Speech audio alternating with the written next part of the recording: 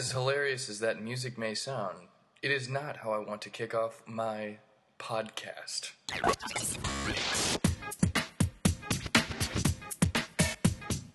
Welcome to the Michael Aldred Comedy Podcast.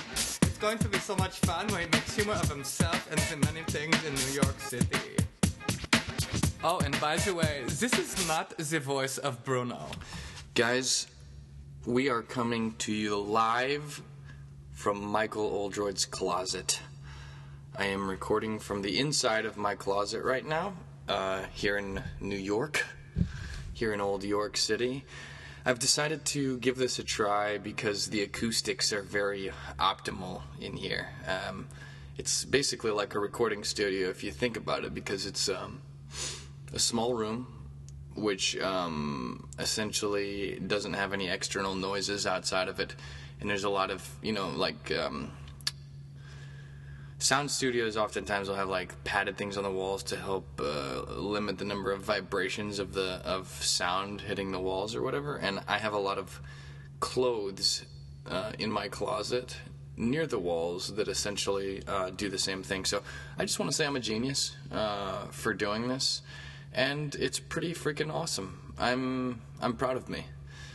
Well, I guess I really shouldn't toot my own horn because somebody else gave me the idea, but I am excited that I'm doing it, and I appreciated the suggestion, and I'm excited to do this. Hopefully you can notice a difference in the sound acoustics. It's going to be difficult when I have guests on the show now to record inside of my closet. Hey, want to come over and do a podcast? Oh, cool. By the way, if you don't mind, we're just going to go ahead and do it in my closet.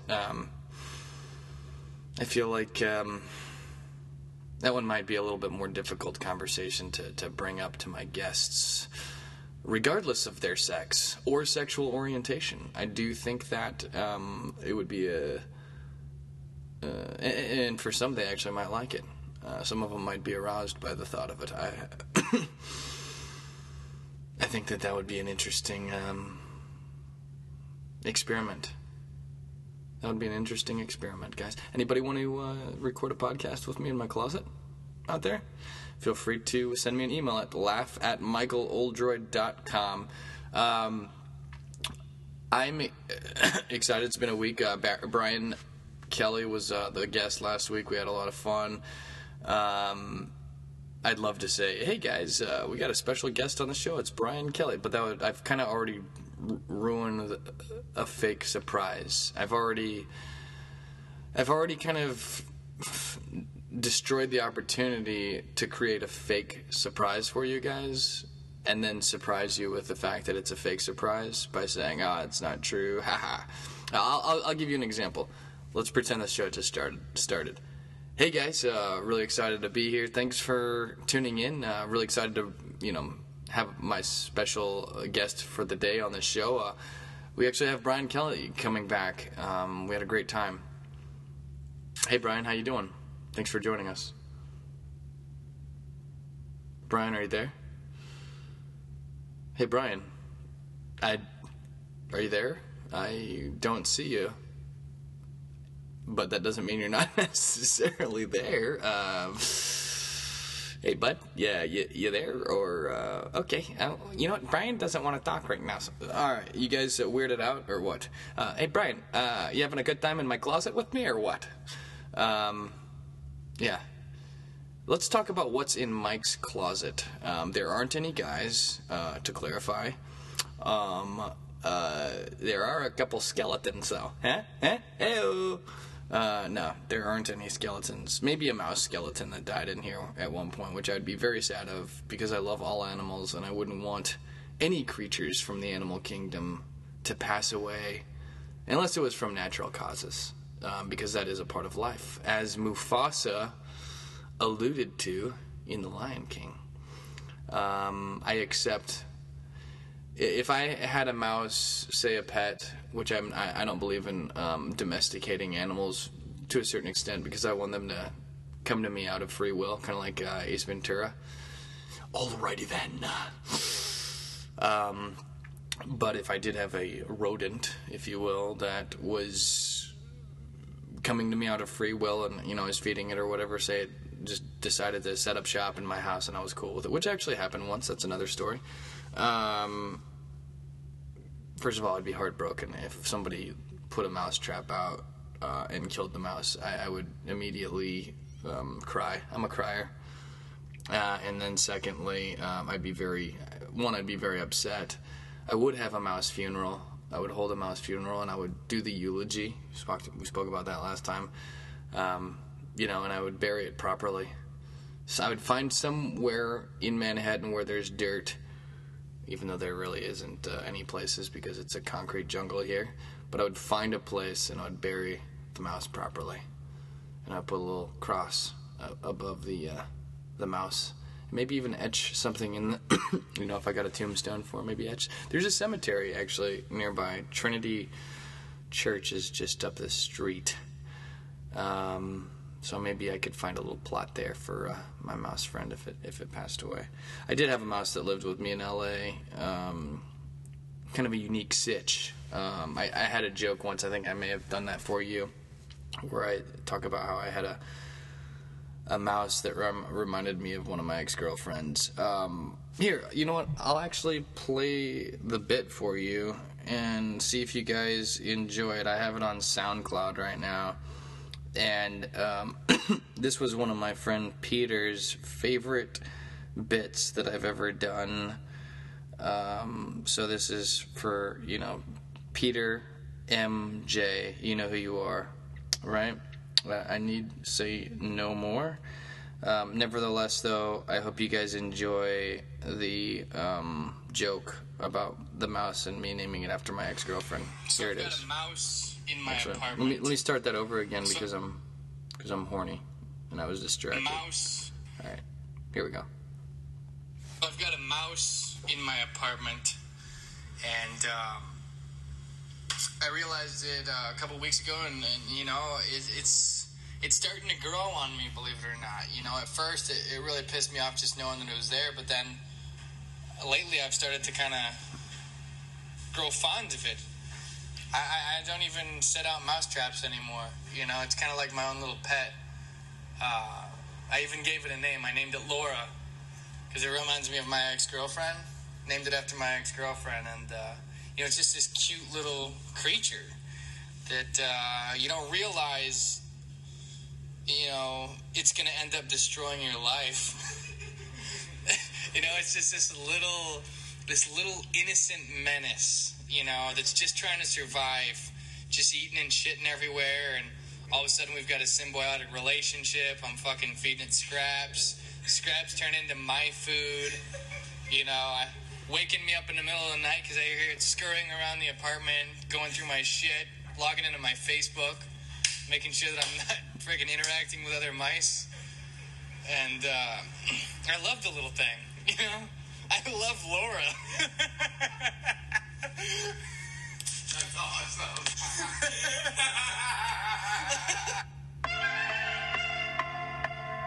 Okay, so that was the bit. That's my buddy Peter's laugh in the background. We recorded that in my apartment in Manhattan Beach, California, when I was living out there with my Craigslist roommate, Colin.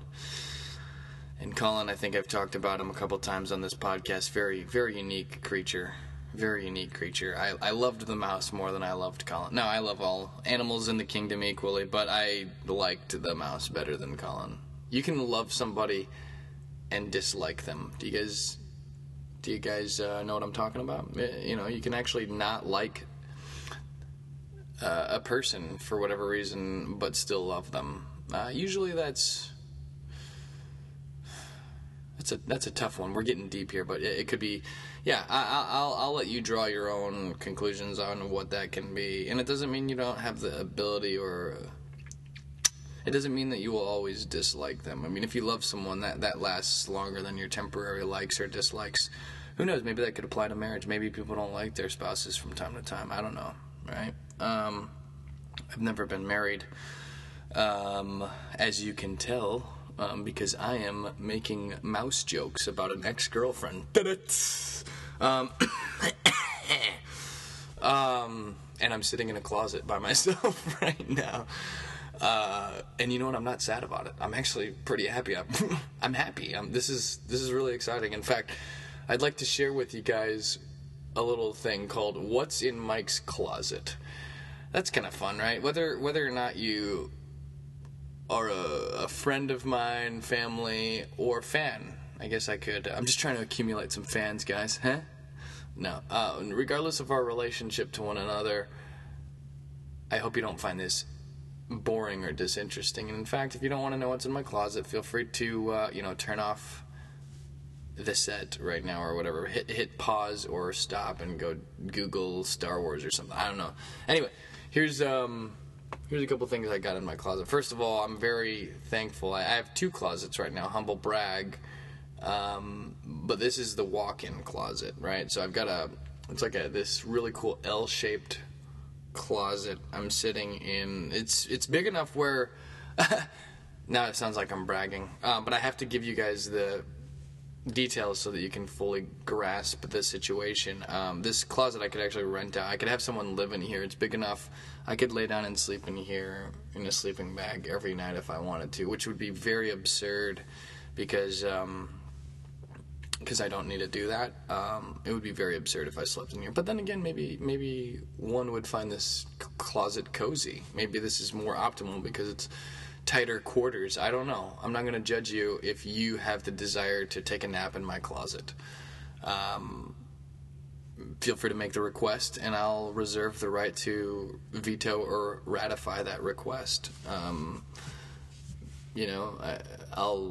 I'll reserve that right as as this is my place. But nevertheless, without further ado, what do we got in here? We got a couple pieces of furniture. I got my golf clubs here, thanks to my brother-in-law who gave those to me. Shout out to him. I don't want to call him out if he's listening because I don't know if he wants that. But anyway, he gave me, I don't want to address his name specifically out of respect, but I got these awesome golf clubs several years ago, and they're genuinely a great gift. And luckily we have a golf simulator here in the building, so I can go downstairs and practice my game anytime. So definitely got to have my golf clubs here.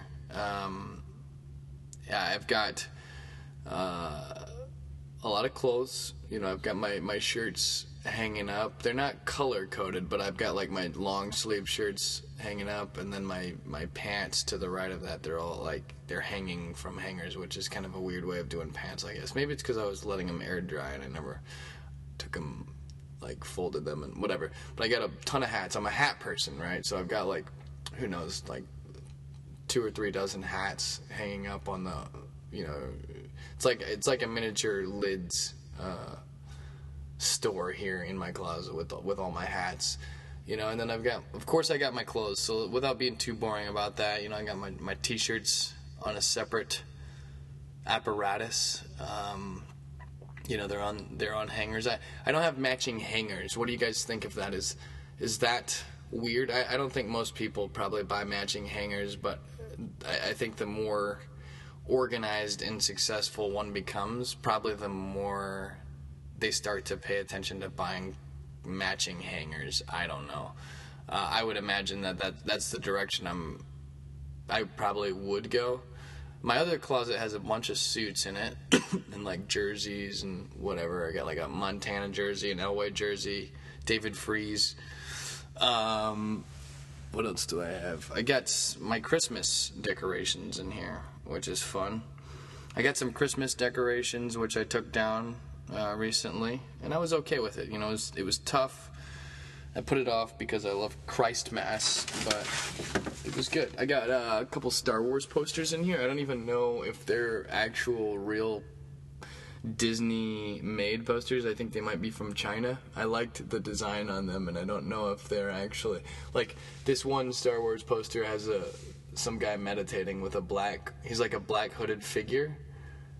And it looks like he's over in China because there's like one of those Asian hats at the top of the mountain, and I did not see that scene in episode 8, The Last Jedi. So there was no scene in Asia. So I have a feeling that this is a fake Star Wars Last Jedi poster, but I still liked it. The other one is like more of a felt thing. It has a picture of Rey, as I like to call her, Raymond. And then her ray of light that she's pointing to the sky from her lightsaber separates Luke and Kylo Ren as if she is the centerpiece to the Force. Maybe she hasn't found her way just yet. She's has great potential, and with great potential can come the opportunity to do great things or terrible things, right? I think she's got a good heart, and that will guide her, which we've already seen throughout the rest of the series. But, you know, it's not just, still got to make the right choices if you got a good heart, right? I got a nail sitting on the floor, which I'm going to pick up so I don't accidentally step on it like Marv from Home Alone. I don't think I've said anything really interesting about my closet, so I do apologize for that. I got this Bordukin or whatever the thing is. It's like a little like kitchen table apparatus that I brought with me from my last apartment. Here's something that's more interesting because it's about myself. When I moved to this apartment from my old apartment in New York, I didn't just leave stuff behind. I paid for movers to move furniture that I don't need because I wanted to sell the furniture. So I think I might have gone through more money and effort holding on to some of these things, like this big giant kitchen thing that I have no use for, and a table that I disassembled. I also have weird. I'm trying to sell a bunch of stuff on Craigslist, so if anybody's interested in buying weird random things, like this TV, I don't need a TV, and I got a TV in here. I feel like this podcast is so uninteresting right now. I've got a Cisco conference call phone. I don't know if anyone wants that. Very, I don't even know if it works, to be honest, because it's like a corporate phone, and it requires, there's cords that come out of it that I don't even, it's getting hot in this closet, by the way. I got the door closed, so I'm starting to sweat. Not fun. Did you guys go out last night or what? Alright, let me finish the closet thing. I got a safe in here, so I got a couple gems, my bowl rings or whatever. Some different pairs of glasses, some watches. A couple Star Wars Episode 7 tickets or memorabilia that might be worth something or nothing someday. I don't know. It's just taking up space in my safe. Posters. Got some IKEA stuff. I got a stool in here right now that my microphone is sitting on, and some bathroom rugs that are dirty and faded, but I don't want to throw them away because I'm a hoarder. I have a slight hoarding complex, but I've gotten a lot better at not being a hoarder. I was really bad about it in college and before that, and every year and every new apartment and living situation I've gone through, and also just life experiences have helped me let go more and more. But I should probably throw some of these things away even if I can't sell them. For example, the printer that doesn't work, that's in the box, ready to be thrown in the trash. I don't know why I can't let go of it. It's weird. What's my deal, guys? I need to throw away that broken printer. But there's a part of me, I think, that's maybe I can get it fixed, or maybe I can sell it to somebody that knows how to fix it for $10, What's my deal? My offer is $10. No, my offer is $10. This bathroom thing, this bathroom mat, it's faded, it's disgusting. It's clean because I put it in the washing machine, but it's faded, it's got stains on it. And it's the thing that goes around the toilet at the bottom, and I also just have a rug. And I use both of those in my old apartment through however many various guests I've had on Airbnb. And I just can't get myself to throw it away. And I don't think anybody would want to buy it. And if they did, it'd probably be $3. It's better to just gift that. Maybe I could give it to Goodwill. I don't know. Maybe I could give it to Goodwilliam. Goodwill Hunting, huh? Ew. Wordplay's fun. Yeah, you horny? Okay, me too. Awesome. I'm in a closet. Maybe I'm gonna look up some porn now. No.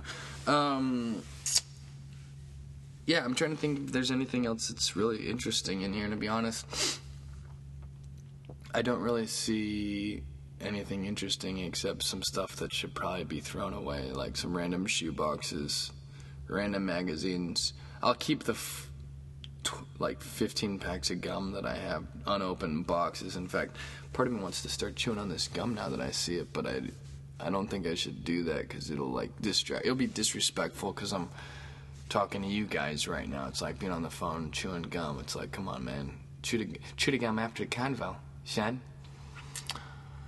I'm sorry that I don't have much more exciting stuff. I have a box unopened that has a chair in it, if you guys want to buy that, from IKEA. And that's really... Oh, I have my elf costume. Oh, I've got my robe and like a bunch of ties. I have some really cool ties here. Alright, this is... I apologize, guys. This is not that cool. Bunch of hats. Alright, I'm gonna keep going. Got some bags, some luggage bags. If you guys want, I could probably throw a couple of those away or give them away.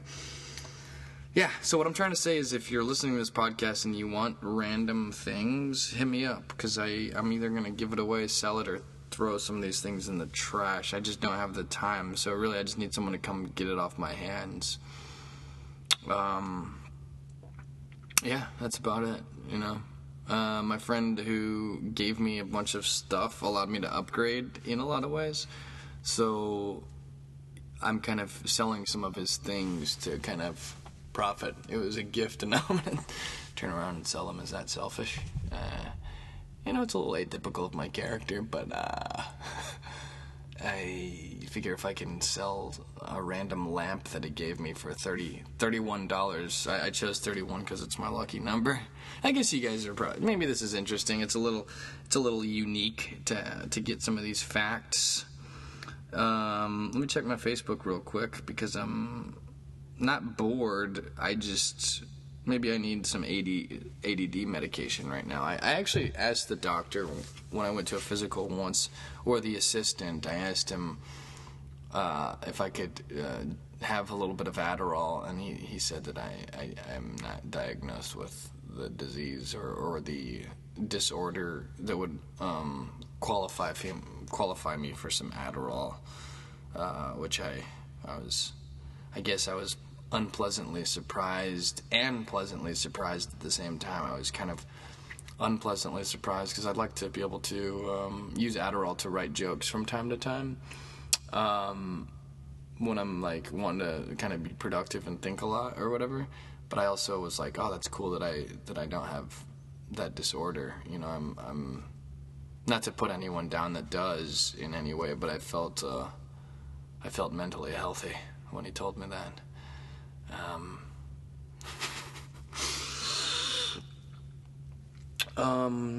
Rap lyrics. I don't know why I wrote this down, but I wanted to highlight something. Rap lyrics, when you really... do you guys ever listen to the lyrics in songs? Because I feel like, one, they are sometimes completely different than what you think they would be, right? Sometimes, as a kid, I never listened to the lyrics of songs, but as I got older, I actually kind of... I like the hidden meaning behind things, or trying to discover. I'm like a little Sherlock Holmes, and in fact, I have a Sherlock Holmes hat. A double-sided hat from London that I got last year when I was out there with my mom. And I try to investigate the deeper meaning, behind random what-have-yous. I hope this thing's still recording because the computer is actually not in the closet because I want to not have any sounds from the computer. So hopefully, you know what I mean. You guys know what I mean, right? That's how I talk when I'm talking to people and I'm distracted, because I'm looking up the lyrics to this song right now. When I played football for Mizzou, one of the funny things that we'd do every once in a while is during warm-ups, we'd be stretching as a team before practice, or during practice, at the beginning of practice. and people would just yell out random rap lyrics, but in a non-flow way, right? So let me give you an example. You know, some guy, everyone would scream out like whatever. You could scream whatever you wanted, but you didn't have to scream. It was free. It was like a free forum for reciting lyrics in an articulate way. So I'll give you an example. I'm a nice dude with some nice things. See these iced cubes, see these iced rings. Right? So that would be a quick thing. If I went on beyond that, I'm kind of hogging up the floor. It's somebody else's turn to say things like, I've got gator boots with my pimped out Gucci suit, but that's all right because I stay fly. So we would do that and the team would be laughing. Like the more obscure and random the lyrics were, the funnier it was, if that makes sense. I don't even know if those two examples are the best, but those were like some of the, I think it would be, if you said something like, don't go chasing waterfalls, it depends on who said that line as to whether or not it would be funny. If it was kind of a dude that wasn't very cool on the team, we'd be like, shut up. But if it was like one of the stars or like one of the confident, charismatic individuals that screamed that, it could be hilarious, because we might be like, from the perspective, that was funny, great random reference from TLC right there. I like that. You went. I think that's kind of how society is in a lot of ways, right? It's who's talking as to whether or not people want to listen or think what they're saying is interesting. So hopefully you guys find me interesting, but if you don't, I don't know why you're listening to me. All right. And thank you. Even though, if you do find me interesting, I don't think thanking you is the right thing, because you're not necessarily doing it for me. You're doing it because you like it. So I don't think thank you is the right word, but I think that the right word is that it makes me happy to know that you like listening to me. Like, I can't control, I'm not like specifically like creating I don't know how to explain that. I think hopefully it's self-explanatory. I don't have Brian Kelly right here to mediate and tell me what does or doesn't make sense. So if you get lost in my ramble, I do apologize. I do want to read some of these lyrics though. From the name of the song is actually Drop It Like It's Hot. It's featuring Pharrell Williams. And it's Snoop Dogg, and I feel like it'd be fun to kind of break down some of these lyrics. When Pharrell comes into the song, who I think Pharrell has great swag. I've always liked his style. Him and Nas. I like Nas a lot. He's deep, man. I think he's got an album called God's Son. Anyway, he's deep. He talks, and I like Common. They talk about really kind of cool stuff. Love is one of my favorite songs by Common. Anyway, this is a random passage from one of Pharrell's entrances. Wow, what's that noise? I wonder if I think somebody just flushed a toilet. I didn't know that this thing makes noise, so if anyone ever sleeps in my closet, they might get distracted when other people flush the toilet. It sounds like we got a problem on our hands here for any closet residents of mine. All right, here's the song. I'm gonna break it down. Maybe I'll sing. I'm gonna sing it with some swag first. I'll sing a little bit. Here we go. I'm a nice dude with some nice things. See these ice cubes, see these ice rings. Eligible bachelor, $1 million boat.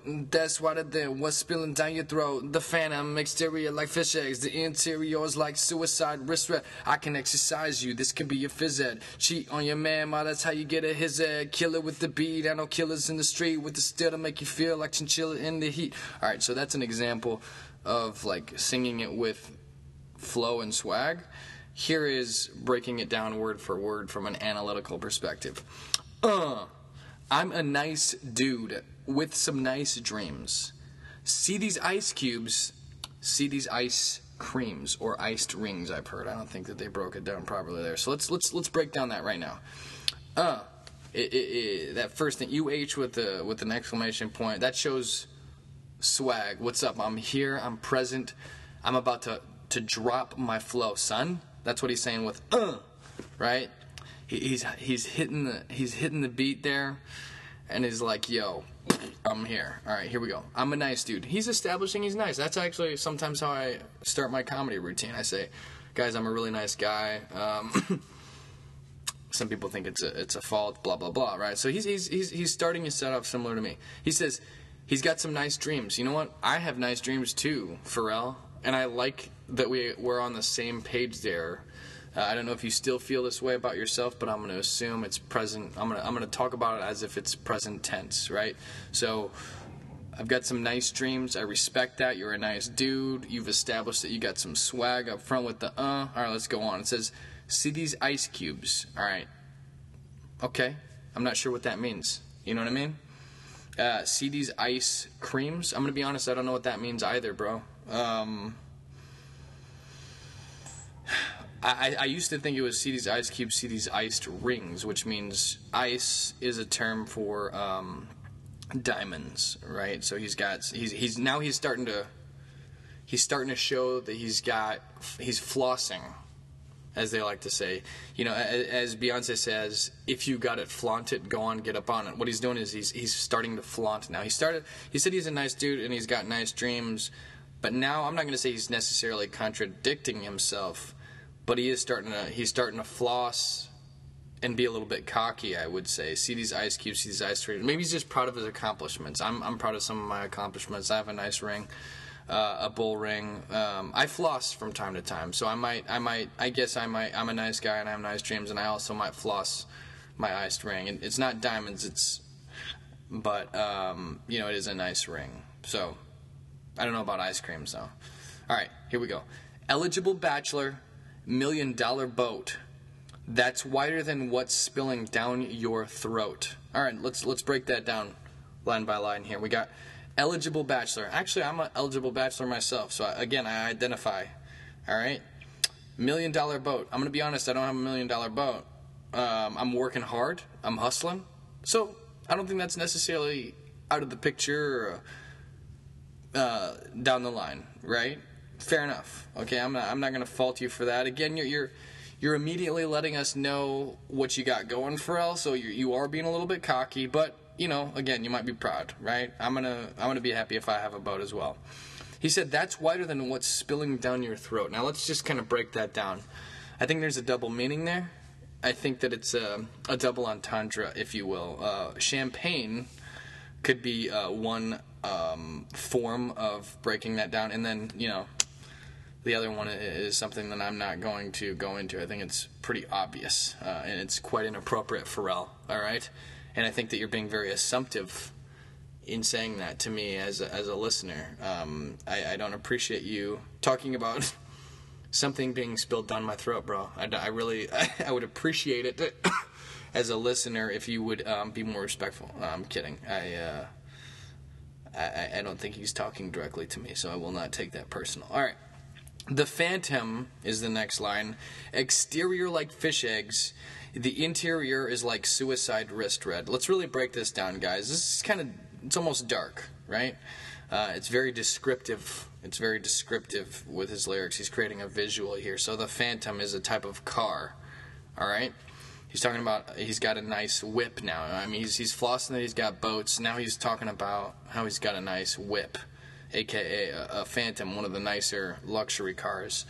He's describing the exterior using the analogy like fish eggs. I'm going to be honest, I haven't seen a car where I've been like, oh, that's a fish eggs exterior. I mean, I know what like a wood panel siding looks like on a PT Cruiser, but I can't say that I know what fish eggs looks like on the exterior of a Phantom or any car for that matter. Talks about the interior looking like suicide wrist red. Pretty dark, Pharrell. I think you could describe the color red in different ways, so I'm going to be honest, that's not how I would describe red. In fact, it almost makes me repulsed by the car that you're bragging about. So I think you're kind of... I think with that lyric right there, you're pushing me away, bro. It's a very specific way of describing the color red, and frankly, quite morbid, Pharrell. You know, I think you can do better than that. But I'm going to move on, all right? I can exercise you. This can be your phys ed. Cheat on your man, ma. That's how you get a his ed. So I'm going to say that Pharrell and I have kind of gone separate ways in life here over the last couple lines here. You know, I'm going to be honest.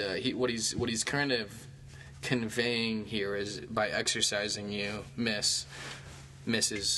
Who he's talking to, and I guess really kind of the third person or plural you, kind of like me talking to you guys right now. I've talked about this before. He's when he says you, he's not talking about you as an individual. He's talking about you as a collective, right? And from the ladies, because I think he's a heterosexual man. He says, I can exercise you. This can be your phys ed. Cheat on your man, ma. That's how you get a his ed. He's rhyming there, phys ed and his ed. What he means is ahead, just to clarify. So he's trying to be persuasive that he can, help your health benefits through intercourse and in sexual activities. So he's saying, I can exercise you. This can be your phys ed. This can be your physical education. I can assist you in, getting your physical health for the day in my Phantom or on my boat, as you are dazzled by my iced rings.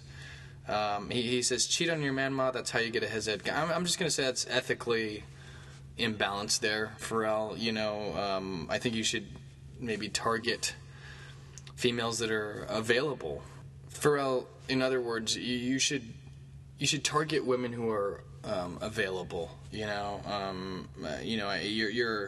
trying to get a girl to cheat on her man, or a collective group of girls to do that. You're persuading them here, saying that that's how they're going to get ahead in life, right? Because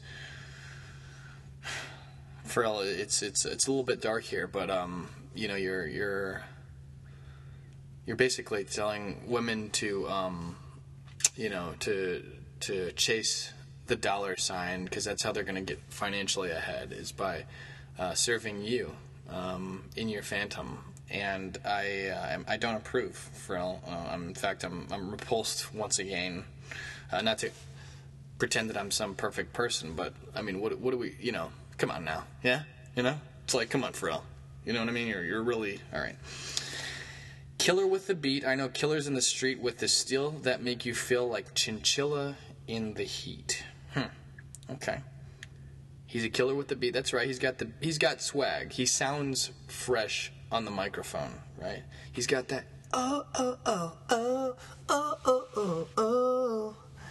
beautiful. I just want you to know you're my favorite girl. All right, something like that. But he says he's a killer with the beat. He knows killers in the street, gang members or people that go around with steel, aka AK-47, no, aka guns, right? So he's talking about gangsters with guns that'll make you feel like chinchilla in the heat, meaning horny. Girls will be turned on by the gangster status and the bad boy thing. So he's flossing and bragging about, his friends that have guns that will turn you on, ladies. So then he says, so don't try to run up on my ear talking all that raspy shit, trying to ask me shit. I've got to be honest, now I don't understand where you're going with this, Pharrell. I think I understood you, even if I didn't agree, but now I'm starting to get lost. Who are you talking to, and why would they be approaching you and wanting to say raspy things in your ear and asking you things? I don't run up on my ear talking all that raspy shit trying to ask me shit. I'm lost, okay? I don't know who you're talking to. But anyway, he says, and this is a word I can't say, but he uses the N-word here. He says, when my blank plural, when my plural blank fill ya vest, They ain't gon' pass me shit. So I think what he's saying is when my posse shoots you up with the bullets in their guns, they will not pass me shit. And he said, you should think about it. Take a second. Okay, I'm thinking about it, Pharrell. I don't understand. But it says, matter of fact, you should take 4B and think before you F with little skateboard P. So I think he's flexing and he's showing not necessarily status here, but the opportunity that he has to protect himself through his posse, if need be. I think he's not threatening anyone. He's saying, don't run up on me. This is my assessment here. Don't run up on me, hypothetically, for any reason if I don't know you. Like, talking all kinds of raspy stuff like, oh, hey, Pharrell, hey, can I get some money? I don't know, I guess he doesn't want people like with that party voice that he doesn't know maybe coming up on him asking for stuff, because he's saying that if you do that, my posse, you got to be careful because they're going to fill your vest. They're going to shoot you, and they ain't going to pass me shit when they fill your vest, which they ain't going to pass me shit. What does that mean? Does that mean drugs? They're not going to pass you the joint, or they won't pass you the gun for you to pull the trigger yourself. I don't fully understand what that means, Pharrell, but I will take a second, and I have taken a second. I really have thought about this. And matter of fact, I still don't know what that means. You should take 4B. Take 4B. 4 bullets for... I'm sorry, I'm going to have to do a further Google search on what 4B could stand for. I assume that at the end when you said, think about it before you mess with little skateboard P, which is Pharrell. I'm assuming that you're giving yourself a nickname without us knowing that's your nickname. We got to have the context here, Pharrell. I guess what I'm trying to say is rap songs can have a really good beat, and you can really enjoy how it sounds in your eardrums, but when you break down the lyrics, it can be dark, yo. So that's why parents don't want their kids listening to rap songs. Aha! It's an epiphany, guys. A lot of, self-serving talk here. Treating yourself as if you are a god.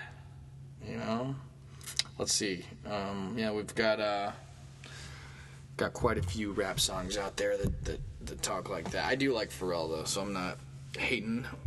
What I'm saying is I don't appreciate Pharrell's behavior, but I like Pharrell. You know what? Actually, I love Pharrell because I love all animals in the animal kingdom. Males, humans, and non-humans. I think he's a very talented individual, but I think what he's rapping about there are values that don't align with mine, I don't mean to sound like I'm on my high horse here, but come on, Pharrell, I feel like there's better in you, bro. I like Nas's stuff. I haven't broken down. I'm sure Nas has rapped about... I'm sure that he's being honest, I'm sure that some of these guys are being honest, and some of them aren't, and some of them are... Is this their true artistic voice? I don't know, Food for thought, though, right, guys? Anyway, how about Aziz Ansari? No, let's see here. What did I want to talk about? Anything? I'm a crier, right? You guys ever... This is so random. In fact, because we just talked about Pharrell, I feel like I can hear him saying, hey, man, when you breaking down my set like that, I'm going to make you cry hard, dog. I don't know. I've seen him. He's a hard worker, man. I appreciate his hustle. He keeps it fresh. He knows how to dress. He's artistic. I think it's cool, In fact, I'd love to have Pharrell on as a guest sometime. Maybe I could ask him some of these questions myself. Pharrell, is it iced rings or ice creams in your song with Snoop Dogg? Can you help me out there?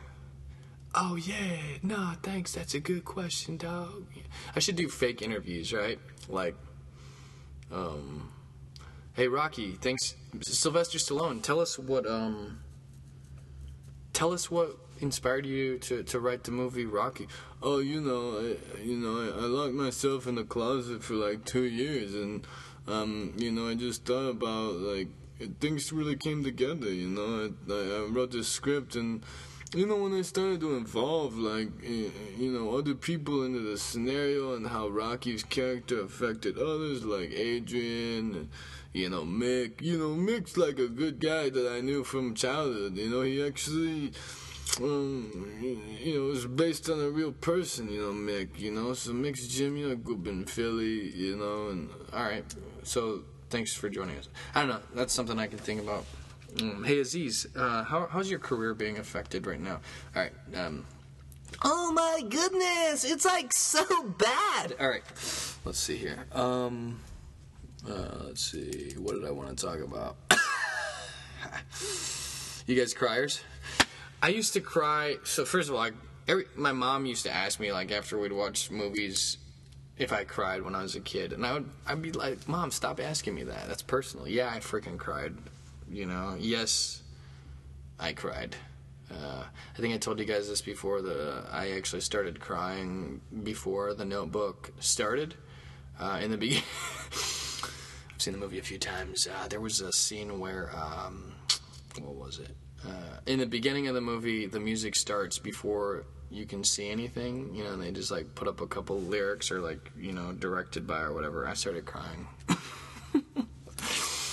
What's your guys' favorite scene from The Notebook, guys? You know what my favorite scene is? It's at least the one that stands out to me the most is when, and I think actually this is a good takeaway. This is a good takeaway for all of us to think about. There is a moment in time when Rachel Adams comes back to see him. It's not necessarily that part. I'm just directing you guys to the part of the movie. So she comes back and then she leaves. She's upset, or she's getting ready to leave and get in her car. And Noah says, "What do you want?" Right? He says, "What do you want?" He asked her very directly. I think he had to ask her twice before she actually stopped. And I don't think she had actually truly thought about it before or knew the answer to that question. Her rational brain knew one answer and her heart knew a different answer.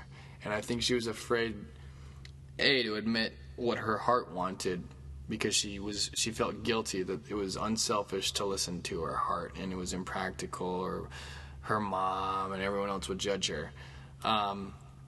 So I don't think she felt, I think the goodness in her didn't feel like she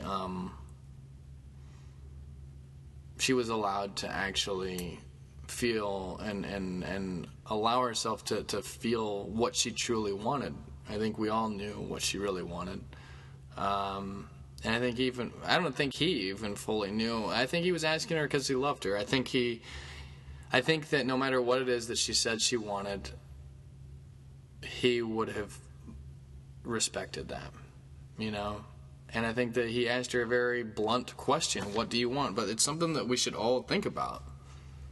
Relationship-wise, work-wise, anything. Like, what do you want? I'm asking you now, bluntly, on this one-way feed. What do you want in life?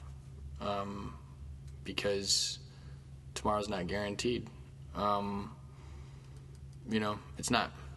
So I don't want to beat a dead horse here and talk about this on every single podcast. And I don't know if I have or not. I can't even remember. I told you guys that before.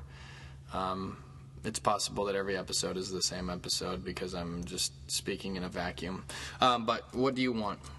Right? What do you want? I want to be a successful comedian. I want to continue working at my job and helping healthcare for a while. I want to be in movies and traveling around the world, performing everywhere for large theaters, small theaters.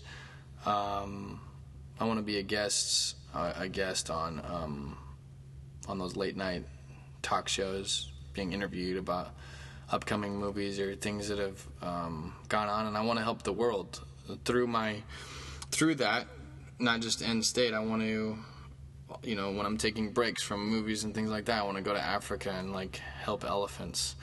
I already talked about what I want in a woman a while back on the Christmas podcast, but those are the things I want. I'm going after those things, If somebody asked me, how do you find love? Like, I know that there's a lot of people out there that want love. In fact, I think almost everyone does.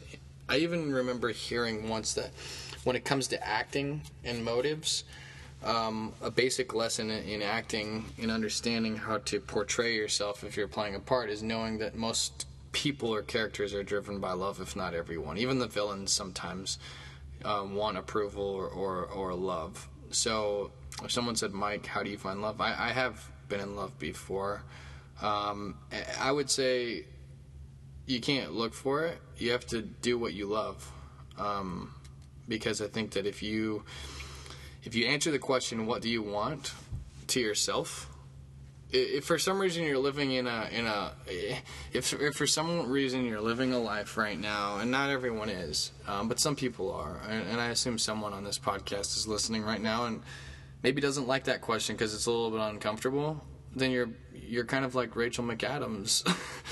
And I mean that in a good way. What I mean is, if it makes you uncomfortable, it means something might be wrong. It means you might not be living the calling that you have. And if this makes you want to turn this podcast off right now, I apologize. I'm not trying to be an asshole by making you think. I think you maybe have responsibilities that you feel like you have to do, and you don't have the luxury of doing what you want. I can understand that argument, and a lot of people probably feel that way. Some people feel trapped. I don't know, but I think that if you set the stake in the ground of pursuing the direction of you want, it's a scary thing. Most people, you have to have a little bit of faith, that things will work out somehow, and that's the difference between living in love and living in fear, in my opinion.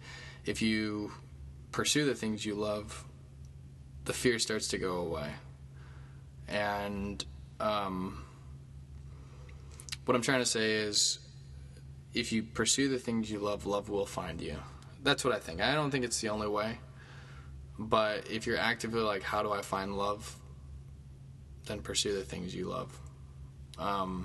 Because that path will take you, someone will cross your path on that path, on that journey of what your heart wants, and it'll be the right thing, in my opinion. So I guess what I'm saying is, do what you love. All right, pretty simple stuff. All right, pursue what you want, and don't be afraid of failing. Everyone's gonna fail in everything. I think that what it takes to be successful is understanding, like, how to chart a path toward a goal, and understanding that failure is not a permanent thing. People are afraid of failing or looking silly, but really, if you're driven from within, then the failure that happens temporarily and is expected in the journey toward achieving goals and dreams, those little failures that do happen to everybody become meaningless, or not meaningless, but you can learn from them, and they allow you to become tougher. You can't let the fear of failure stop you. You only really actually fail when you stop trying, right? In my opinion. And I don't want to make people out there feel sorry if they've quit on something that they love. It's never too late, and you may be like, damn it, Mike, why do you have to make me feel this way by talking about how easy it is for you to speak this way? And it's not easy, because I've had to suffer through a lot of aches and pains and failures and everything else. So, it may be easy for me to say right now, but if you take a cross-section at random points in my life and ask me that, I would say I had to suffer through it just like anyone else to be able to get to the point where I can confidently say these things. Anyway, I was gonna say, this is random, but I don't even know if it's appropriate to talk about anymore. But I was gonna talk about how I was a crier when I was a. Here's a random fact that came up last night. I did 2 shows last night. Some friends came. We were talking about Dolly Parton. No, we were talking about, there was a Whitney Houston song that came up. We were talking about, this is weird how this is all intertwined. Music, lyrics, crying, meaning behind things. So Whitney Houston, one of my favorite songs of hers was "I Will Always Love You," which is part of The Bodyguard. Have you guys ever seen that movie with Kevin Costner, who I've met? He's a nice guy, and he actually had some really good things to say, which I think feminists would love about Kevin Costner. And it was surprising because it was like out of nowhere that he started just saying these things to the group. And I was like, wow, like, sounds like you're preaching to us, man, you know?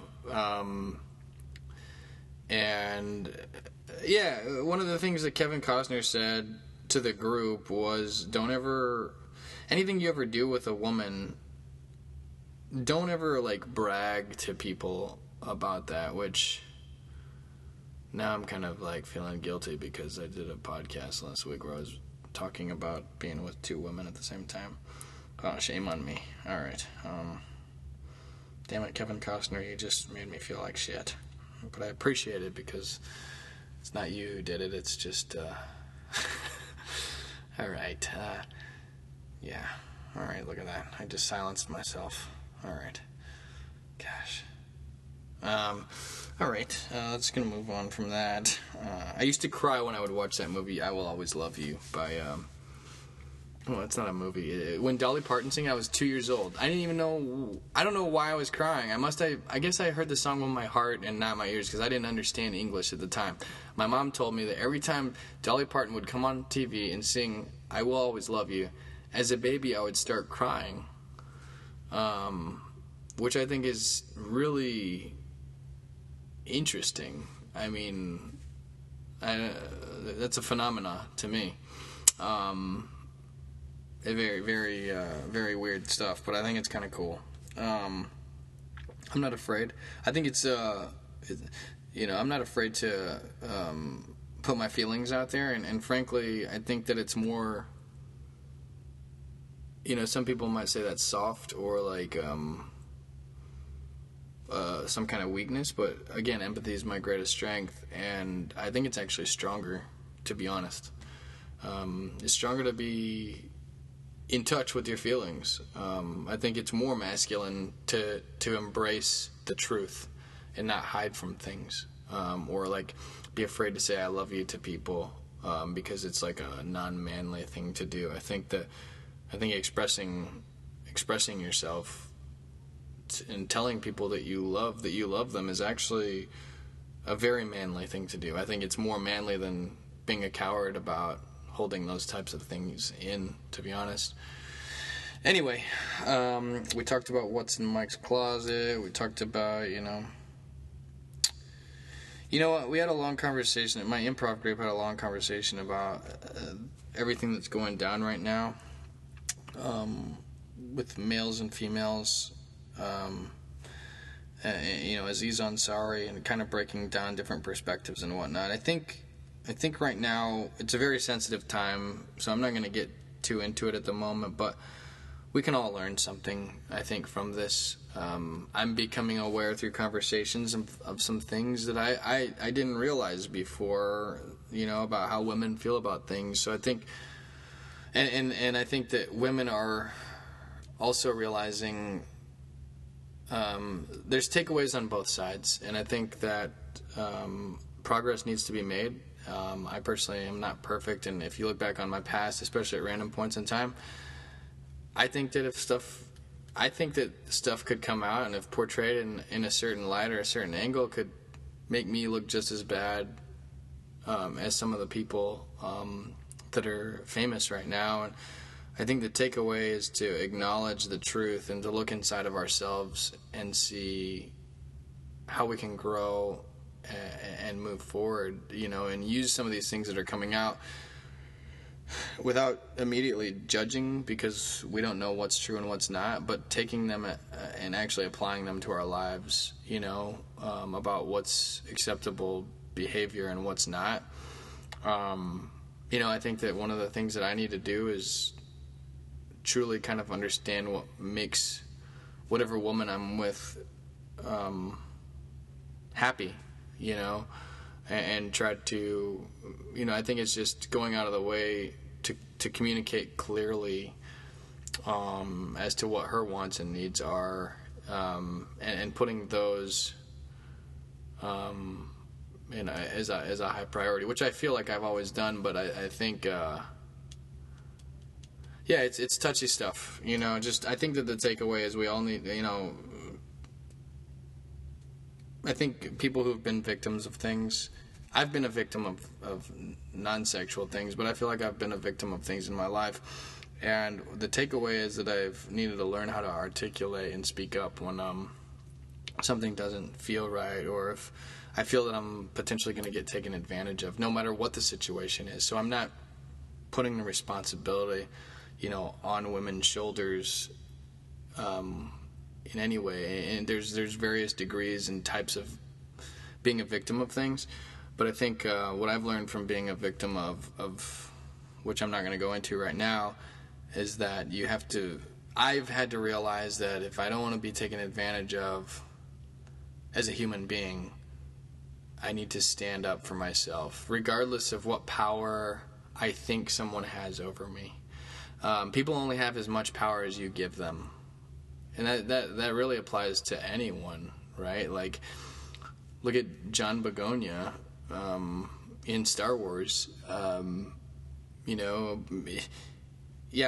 Ren has a lot of power, some people might say. But guess what he did? He not only stopped obeying Kylo Ren's commands, but he rebelled against him and turned against him and started fighting on the other side, right? Being a resistance fighter wasn't even something that he comprehended, but when he realized that he was able to kind of do the right thing. So I think there is a responsibility in all of us, no matter how much power you think someone has over you, to say no, or to say whatever it is, and speak how you feel. And guys need to they need to be cognizant of the fact that women aren't necessarily conditioned all the time to, I gotta really choose my words wisely here. It may be more uncomfortable for women sometimes because of the way society has been over the years to voice how they feel. Society has kind of trained them to be more submissive and things like that. So they feel some type of, some of them have a hard time saying how they really feel, I'm finding out through conversations with girls. As a guy, we see the world from the perspective we live in and the way we live, right? I'm a go-getter. I say what I want. If something doesn't seem right to me, I speak up, no matter what it is. No matter how much power somebody appears to have, Donald Trump or anyone else, I'd look Donald Trump in his face if he did what I thought was wrong, and I'd tell him to his face. I don't care. And that's part of that is being brave, and not being afraid of the consequences, because sometimes fears are just illusions anyway. You should never let fear stop you from doing what the right thing is, or saying how you feel, or treating yourself with how you want to be treated, right? So I realize, ladies, that sometimes that's not enough, and I don't want you to think that I'm turning this around and saying that being a victim, it's your responsibility to defend yourself. I'm saying that in some of these situations, I think some people could do a better job of speaking up, and there's times where what the guy did is clearly wrong. So anyway, I'm gonna end on I met this guy after the comedy show last night, and he was homeless, it looked like. He was actually praying. was laying down, and I came across him, and somebody kicked over his jar of money, and I went over to help him.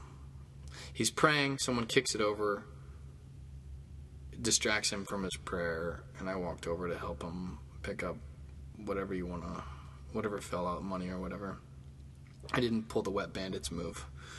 The sticky bandits where they go around and steal people's money out of jars in New York. I didn't do that.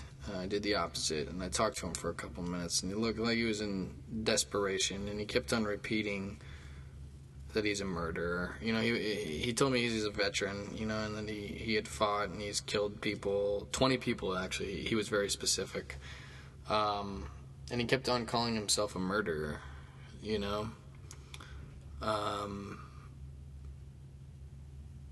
I could tell that he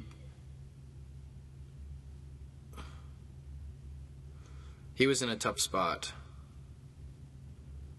Anyway, I posted a thing on Facebook about it that I think it articulates kind of the situation better, but the takeaway is that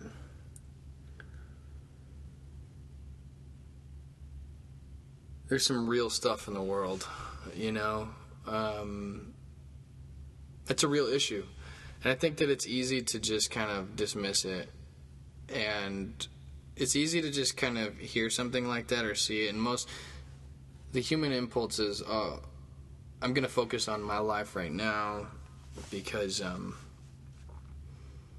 this happens all the time, and I can't really, there's not much I can do, to help that person. But kind of if you break that down for a quick second,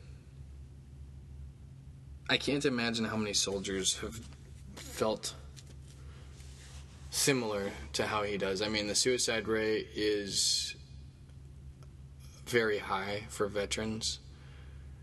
I did not fight overseas, but I have to imagine that I guess this kind of goes back to the Star Wars analogy in some way, but I don't know. I feel like if you feel that you've had to pull the trigger to take human lives, whether or not you wanted to, because it was a command and you felt like you had to, that has to take a toll on anybody. I can't imagine that's an easy thing to do, and to live with, really. I'm sure that there's other things, but soldiers have a hard time kind of dealing with. I'm sure there's a ton of other things. I don't know if that specific guilt is part of PTSD. Maybe it is, maybe it's not. But I imagine that there's a certain level of guilt, depending on the person that feels and what they've had to do. And I think we need to be more compassionate about it. One of my friends from high school, I played football with him. His name is Matt Palazzolo. His brother, they both have served in Afghanistan, and Tom committed suicide. I used to be in his weightlifting class with him, and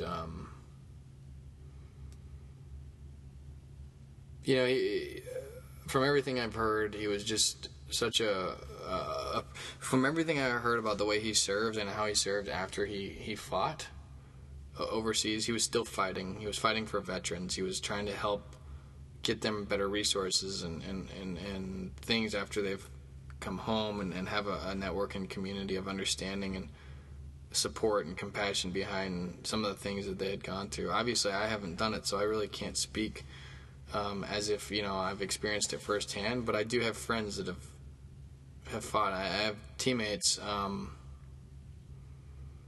There's a guy named Riley Baker. He's like the toughest person, one of the toughest people, if not the toughest person I've ever known.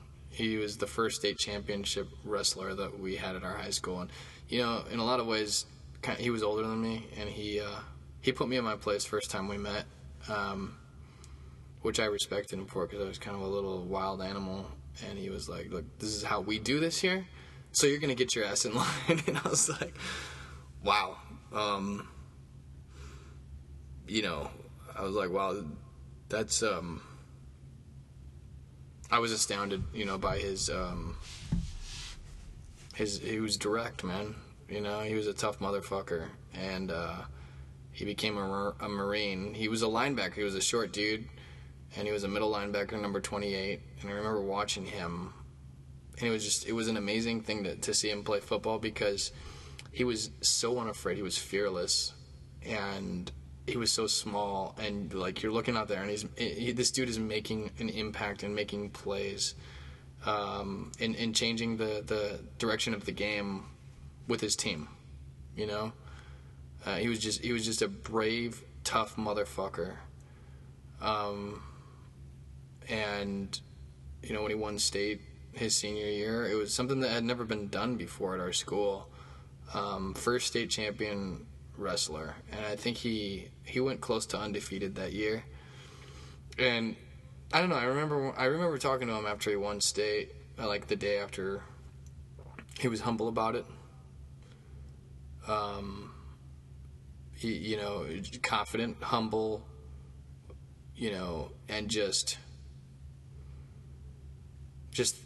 him, just the same guy that he's always been.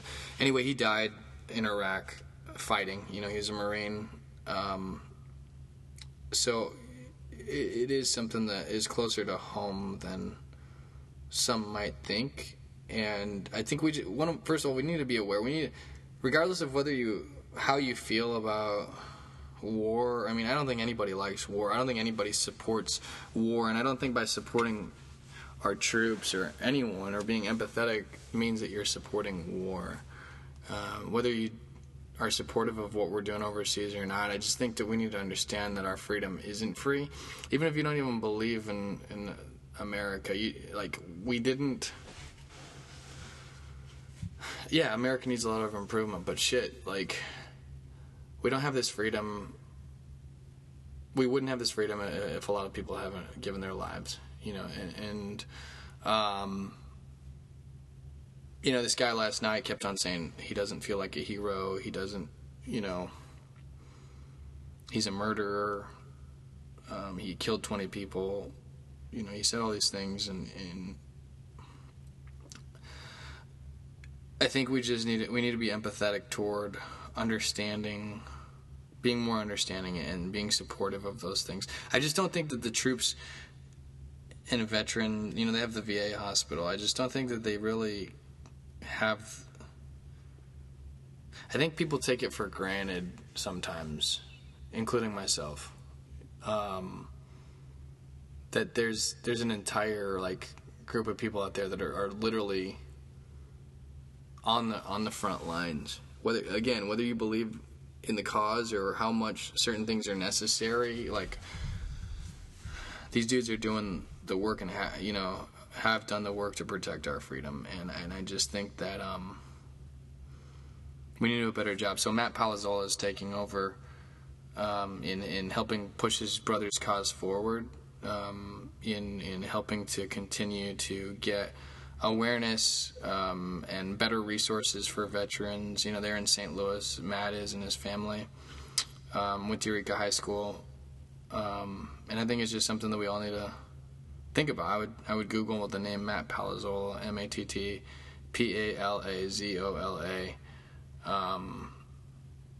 and just kind of start looking up stuff. I've done a little bit of Googling myself and clicking on links, and I found it really interesting. They're trying to take what exists already and acknowledge that it's not good enough and make it better. I think there's a lot of things that we could do to help make the world a better place, and that's one small but important part of it. So at least the wheels are turning in that direction, and I've kind of left you guys with something I think is important, and it may lead to other sparks of thought in other areas, helping the homeless, don't ask yourself what your country can do for you. Ask what you can do for your country. That was something that JFK said. I'm going to take it a step further. And say, don't ask what this world can do for you. Ask what you can do for the world you live in. All right. With that said, thanks for listening, guys. God bless, and talk to you next time. One love. Bye-bye. Thank you for listening. who's horny.